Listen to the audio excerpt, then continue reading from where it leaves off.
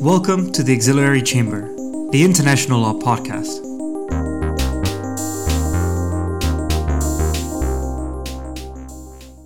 Welcome back everyone to the Auxiliary Chamber. Today I have the honor of presenting the third part in the series on the Truth, Reconciliation and National Unity Commission in the Seychelles, this time with Vice Chair Michael Green. This episode continues off the back of episode 21 and 22, where in the first parts we looked at the TRNUC with Chair Gabrielle McIntyre, and we discussed a lot of the Commission's history, its mandate, and the personal experiences of leading the Commission. Since then, the Commission has finalized most of its mandate and provided its findings to the Seychelles government. In this third part, we are going to focus on what's happened afterwards, and focus on the personal experiences of Michael Green, the Vice Chair, and we're going to specifically dive into the power of amnesty, the Commission's recommendations, victim reparations, the lasting impact, and what steps the government has taken and will take. I would highly recommend listening to the first two parts before diving into this part. Without further ado, here is episode 25. Welcome back everyone to the Auxiliary Chamber. I am here today with Vice Chair Michael Green, and we're going to delve into the Truth, Reconciliation and National Unity Commission in the Seychelles. How are you today? I'm very, very well, thank you. Thank you so much for taking the time out of, I'm sure, your busy schedule and the busy past 3 years to talk to me. And I just wanted to start and ask if you could maybe introduce yourself a little bit and give a little bit of a background on yourself and the TRNUC. Well, I was born in the Seychelles of Seychelles parents and did my education here. And then I was scheduled to go and study law. But I had also joined a political party, the SPUP of Albert Rene at the time. And a few months before the elections, he told me that they were short of candidates and that he needed me to stand as a candidate for one of the constituencies. So I gave up my scholarship, I stood for the elections, and I was successful in carrying my constituency. I stayed in that position for 7 years altogether. I was elected first in 1967. I was 21 years old. The universal suffrage had just come in September of 67. And then I was re-elected in 1970. Took part in the first constitutional conference at Marlborough House in London. And after SPUP lost the elections in 1970, the party did about the question of independence. And in my opinion, Seychelles was not ready for independence. The politics was too new. People had never worked in government. Politicians were basically would have had to learn on the job, which they did with disastrous results. So I resigned from SPUP, and then of course, my life then became quite a hectic thing just to stay ahead of whatever they had planned for me. Was there retribution or were they unhappy with you for resigning? They were very unhappy, and there were threats to my life.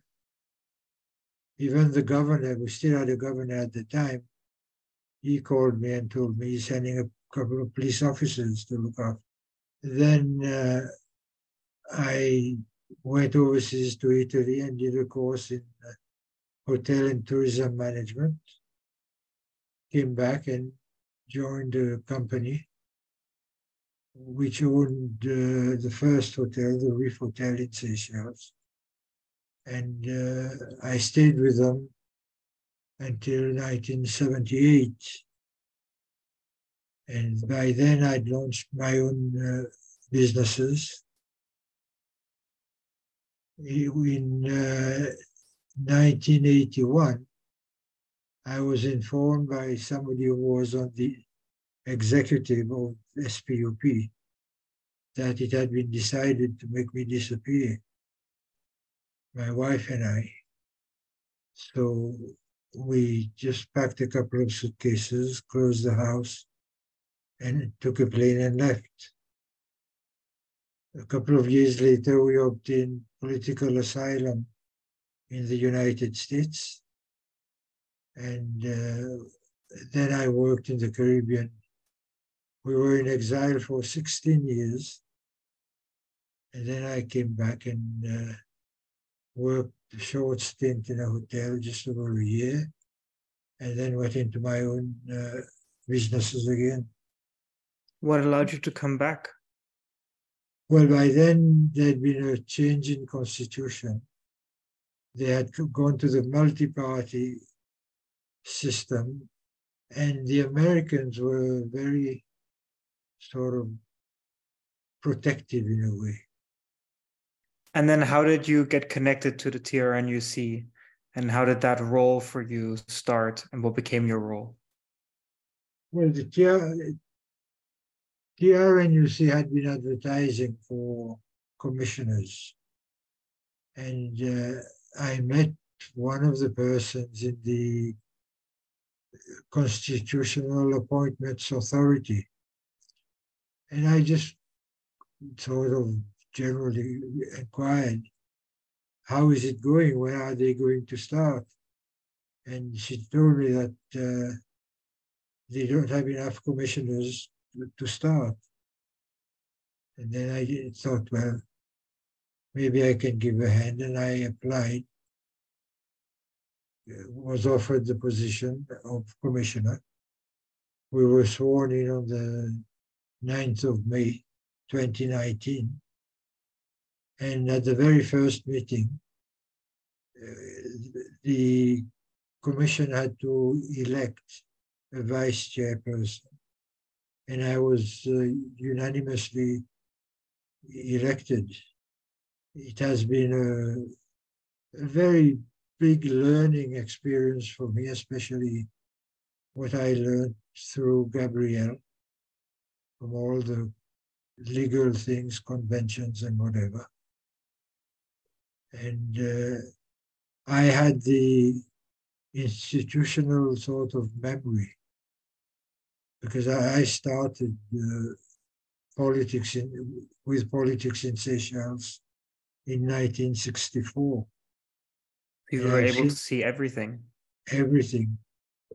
And I wasn't just a body in Seychelles. I was involved in the politics, in the trades unions. That sort of involvement got me to know a lot more than people generally knew. What were your initial thoughts on the goals and kind of the mandate of the commission and what they aim to do in the Seychelles? The goals were I thought they were very noble. And the difficulties came out of the fact that nobody in Seychelles knew what the commission was all about.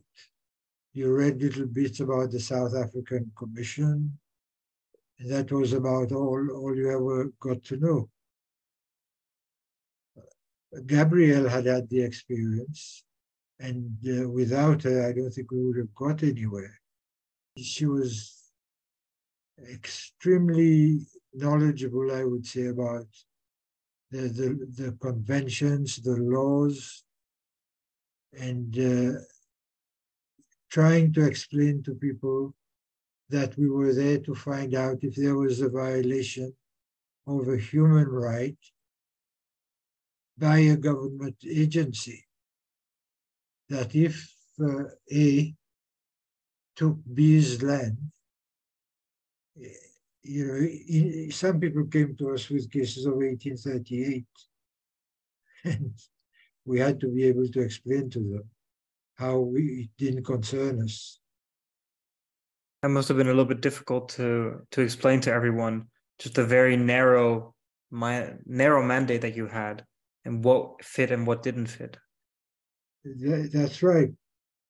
The mandate was very narrow. There were things which people didn't like to start with, and I think most people still don't sort of agree with up to now.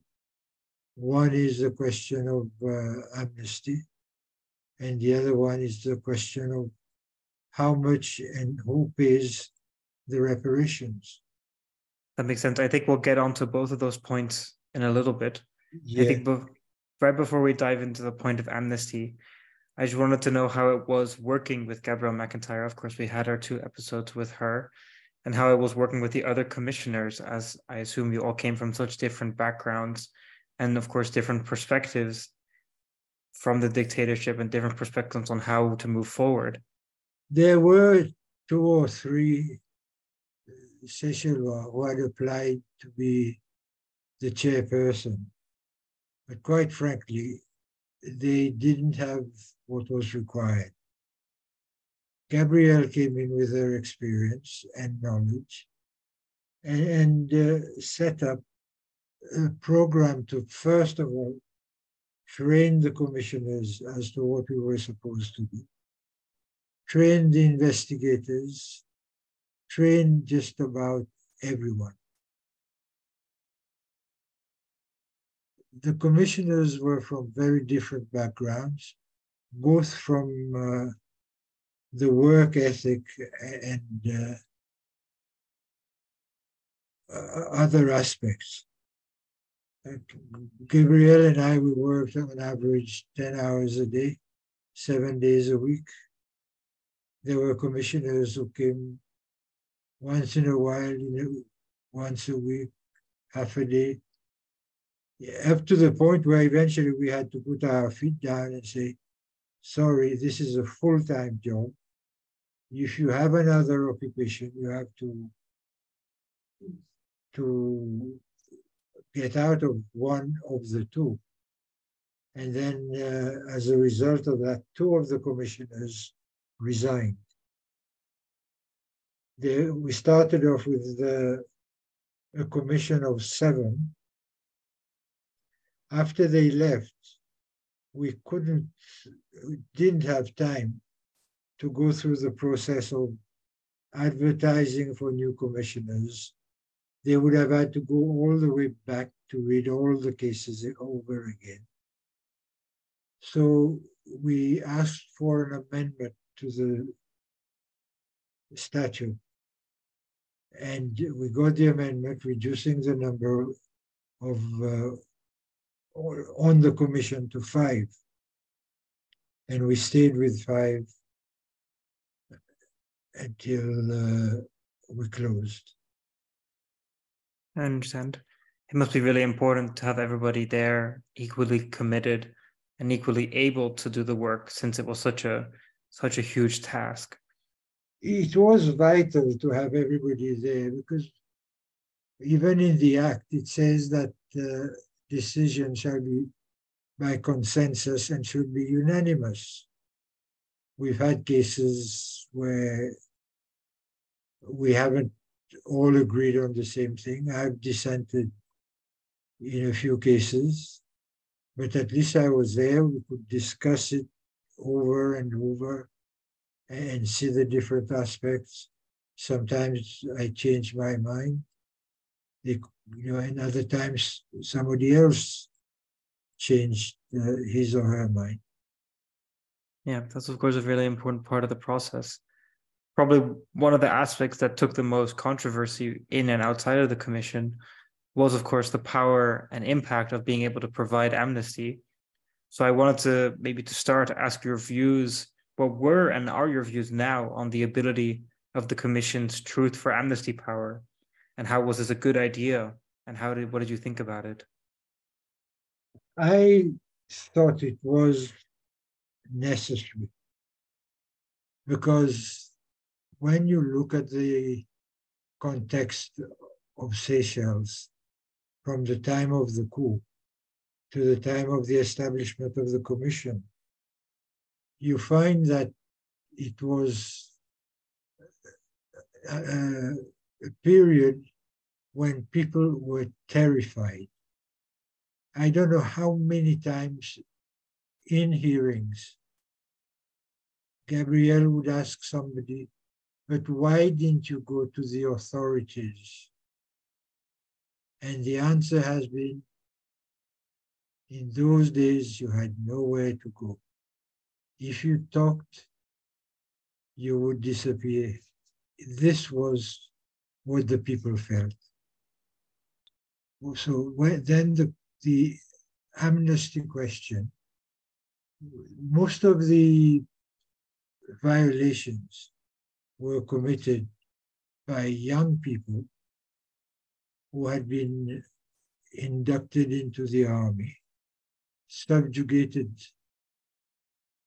and brainwashed into believing that anyone who didn't agree with the policies of the government was an enemy of the government, and it was the duty of the soldiers to get rid of the enemies of the people.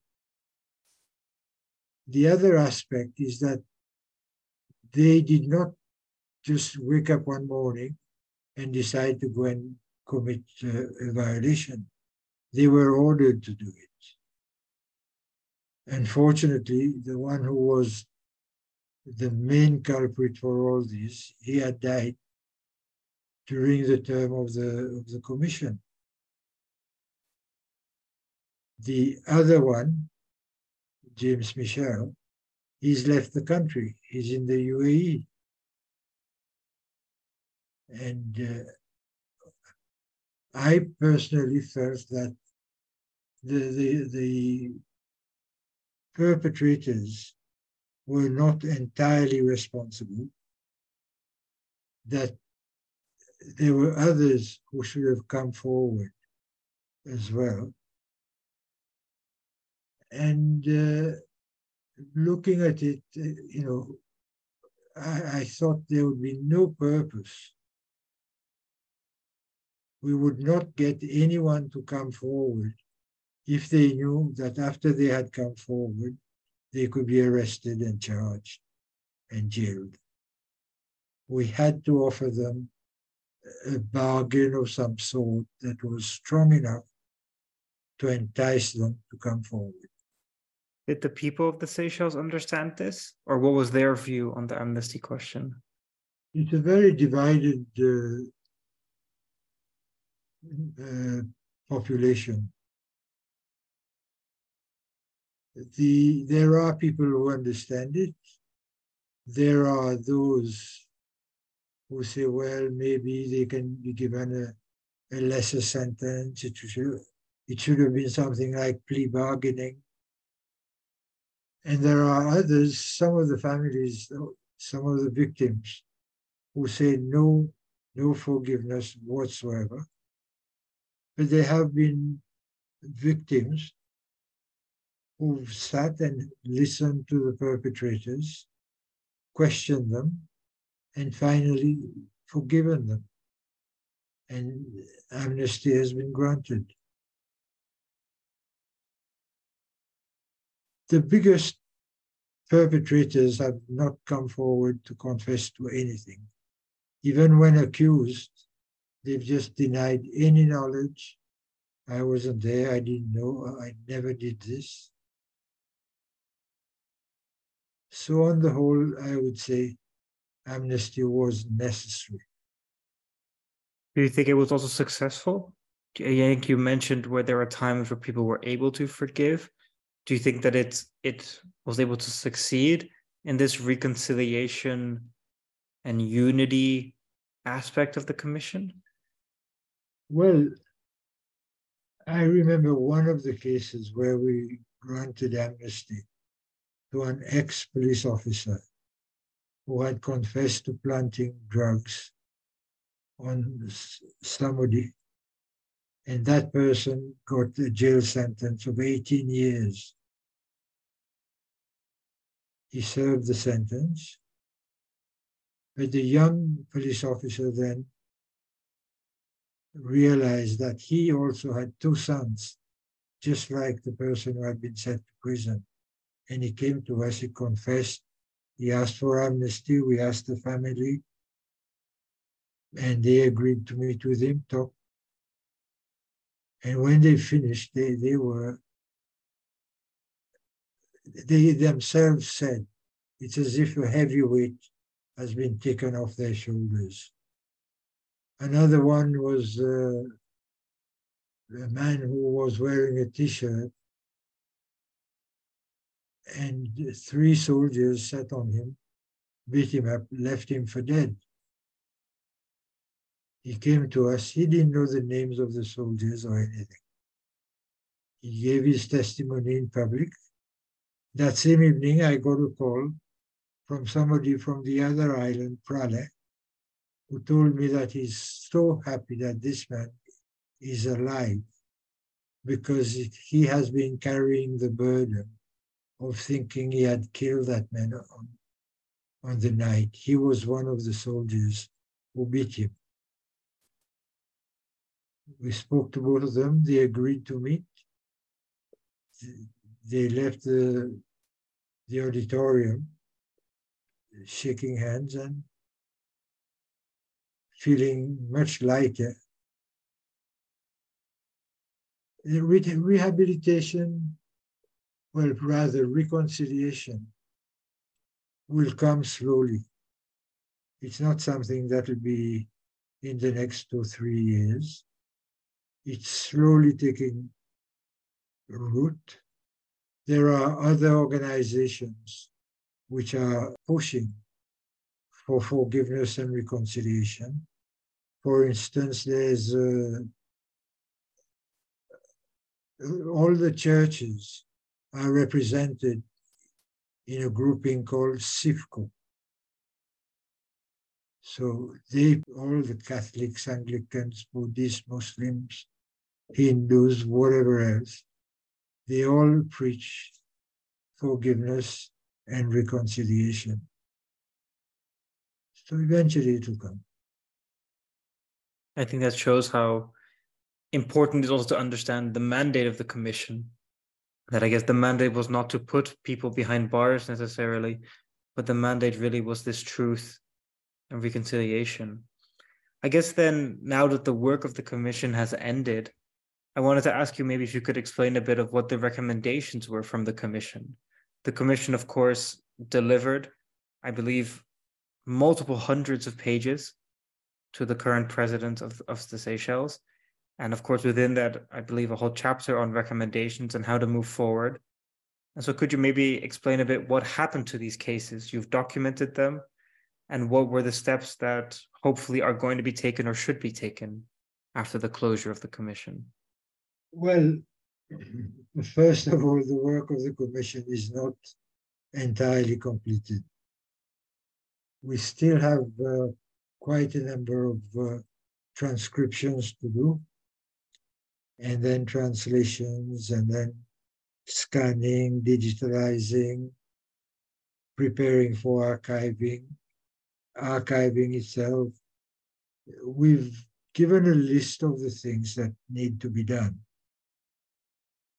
to the National Assembly, because they are going to debate this business of the report now.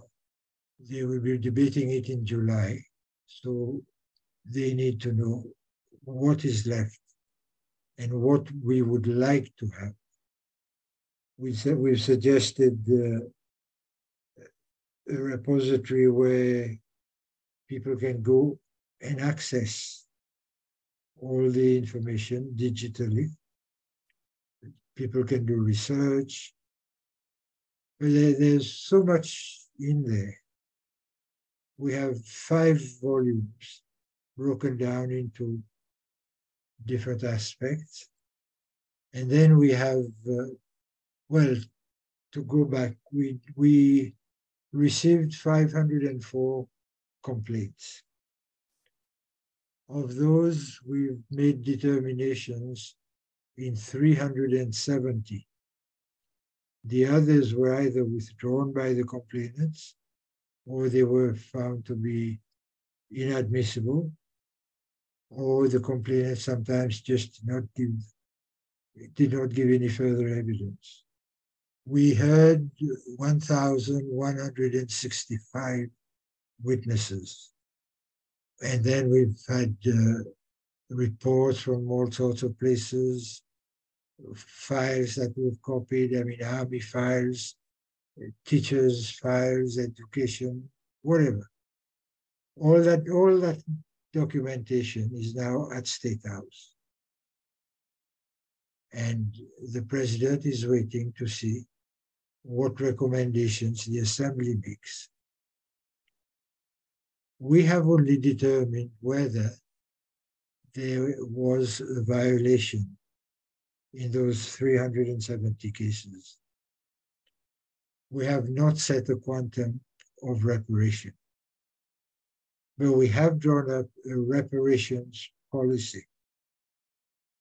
And there again, that created some controversy.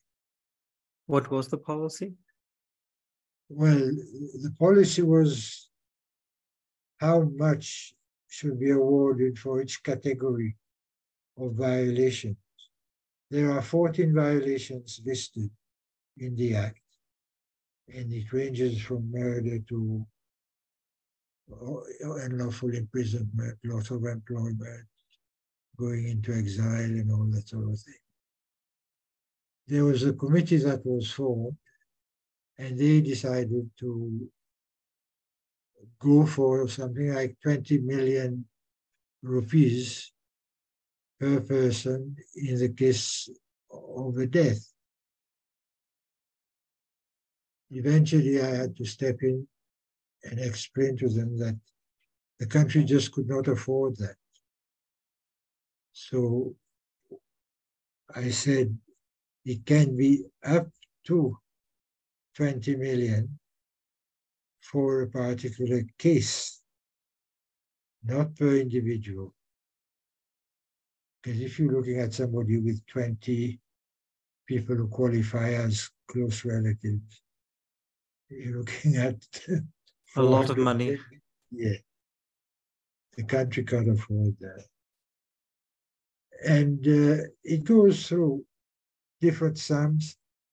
And this is another thing that we had been asking since November 21, what we call the successor body. A body that would come in, would hopefully, well, it would be necessary to have somebody from the Ministry of Finance up there, because they know what is available, what is not available. And then other people can sort of make recommendations on how much each person should get. And in my view, they should have the authority to make an order for the payment of the amount they have decided. And how do you think that people have reacted to the possibility of this? Do you think that it's something that's likely to happen? As I think you mentioned, the debate is still going to happen. What are your thoughts on that? Both sides of the assembly have spoken briefly in favor of reparations. The opposition is trying to make political capital by saying, pay them their reparations now. But no amount has been decided. A lot of people are saying, yes, they agree to reparations, but it must not be out of the taxpayers' money. They say the perpetrators, a lot of them, especially the party that was in power, has a lot of assets, and that these assets should be seized and the proceeds distributed to the victims. All that, that is something that we have to the assembly to decide what they want. I don't know what they're going to recommend. If we look then more generally at the whole reaction to the end of the report and the reparations, How do you think that the government has reacted to the commission? So I think we spoke with Gabrielle about quite a lot of pushback and not a lot of support. How has it been now that the commission has not ended, but the commission has given in the final reports? What was the reaction to that, and what have they done with it so far?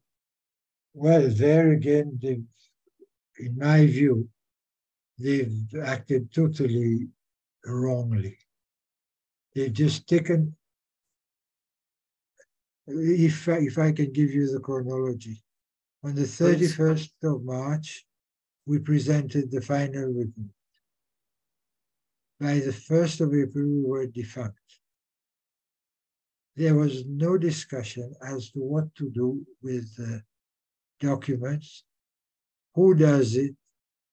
We had been told there would be a space at State House to store it, who would look after storage, and all the other things I mentioned, the transcriptions, translations, the whole works. They just, in the end, it was such a disaster. I had to beg STC to keep cardboard boxes from the supermarket, send my driver to collect them. Everything was packed in there by the staff who were there. I told the staff to stay an extra month just to tidy up. And getting them paid was a real hassle. Then one day, in April, we sent everything to State House, and that was the end. Now we don't know what else is going to happen. The public called me. People who have complaints, they call. Just before we started this podcast, there was somebody who called me. I had to tell him, sorry, call me tomorrow. But it carries on. Yeah, and what are they asking of you? What are the next steps, or are they asking you for the information? They're asking me what is the next step. At first, they were supposed to put everything on the State House website. It didn't go in for some reason. Parts went in, parts didn't go in. We had to make sure that it was properly put on the website, and we had to give copies to the Assembly. They've had heated arguments in the Assembly about this. Is there then a push in the government or by some people to kind of just ignore the work, or just to ensure that nothing happens with it? No, I don't think that exists. Or I mean, politicians tend to look after themselves first, but sometimes they have to look after other people for them to stay where they are. And in this case, it would be, but then there's been no talk of it. I haven't heard any talk of just put it on a shelf and let it stay there. Other than the determinations that we made for individual cases, we've also given a list of 49 recommendations to the government. How to stop this sort of thing from happening again, how to give it publicity, how to explain it. Some are controversial.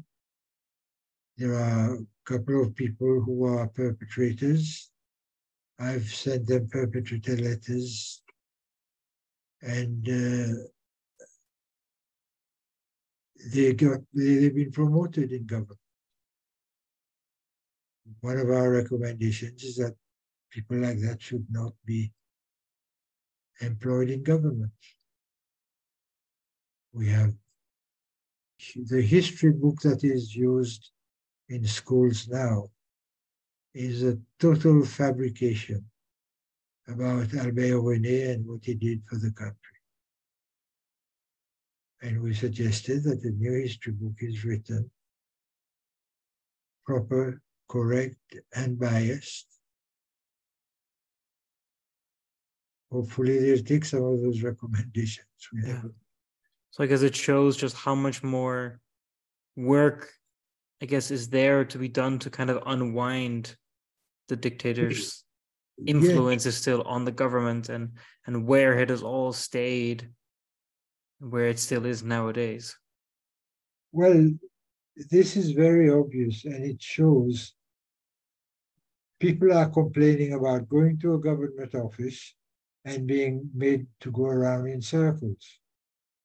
The diehards who are there, they just say, didn't you vote? Didn't you tick in the top box? Go and tick again. It's been very necessary, very useful.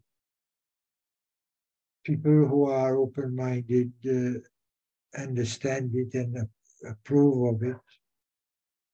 In the 3.5 years that I've been on the commission, I can't say that I've ever felt anger or malice or anything towards me. I go to the market, I talk to every fisherman, every vendor or whatever. I walk through town, wherever I go, people thank us for the good work we've done. That's amazing. I guess that's also, of course, really important. And I think that almost goes to my last question. It's just, what has the personal impact been for you? Because during the work of the commission and now that the commission's work is closing, how is that for you in this long process? It's too early to tell. I don't know what my role will be, if any, Mm-hmm. seeing it forward. Psychologically, there's a lot of baggage which has been put on us, dumped into our minds, that it's not easy to get over.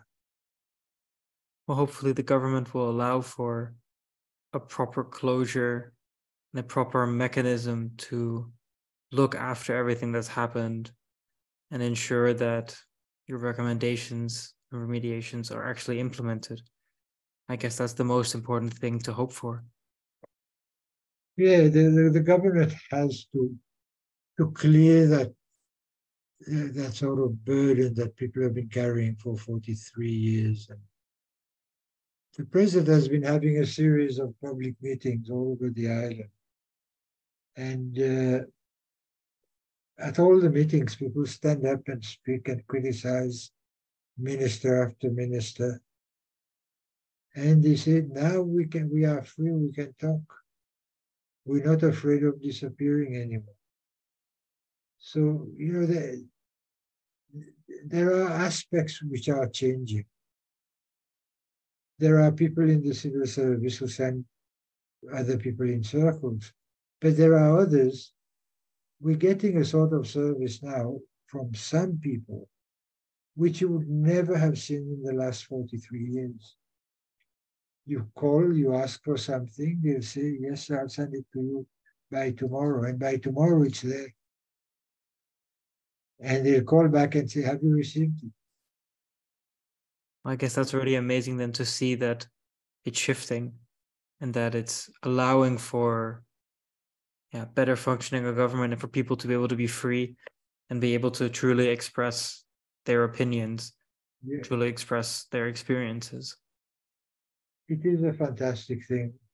You walk into a shop now, everybody who walks in will say, good morning, everyone.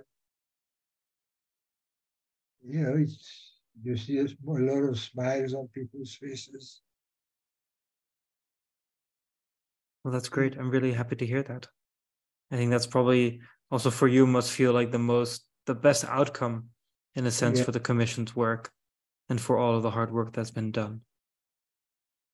I must say I am touched when people recognize just the simple, thank you for the work you've done, Mr. Green. I get a lot of that. I'm glad. I think that's very important. And that note, I think I would like to thank you as well again for your time and for being able to come on the podcast and share your experiences. Is there anything you would like to discuss or think about before we end the podcast? No, I mean, I hope that they put our recommendations into practice, and I hope that the people of Seychelles learn from that dark experience and never try to repeat it. I think on that note, I think we'll end the podcast. Thank you so much for all your time and for coming on. It's been my pleasure. Thank you for inviting me.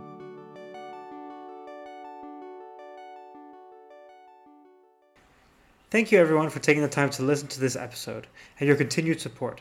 At this crucial time, it's important to further, as in other episodes, bring awareness to the issues that we talk about, and specifically the role of government in completing the work of a commission such as the TRNUC. I would like to specifically thank Michael Green again for his valuable time and sharing his experiences. Thank you very much everyone, and see you in the next episode.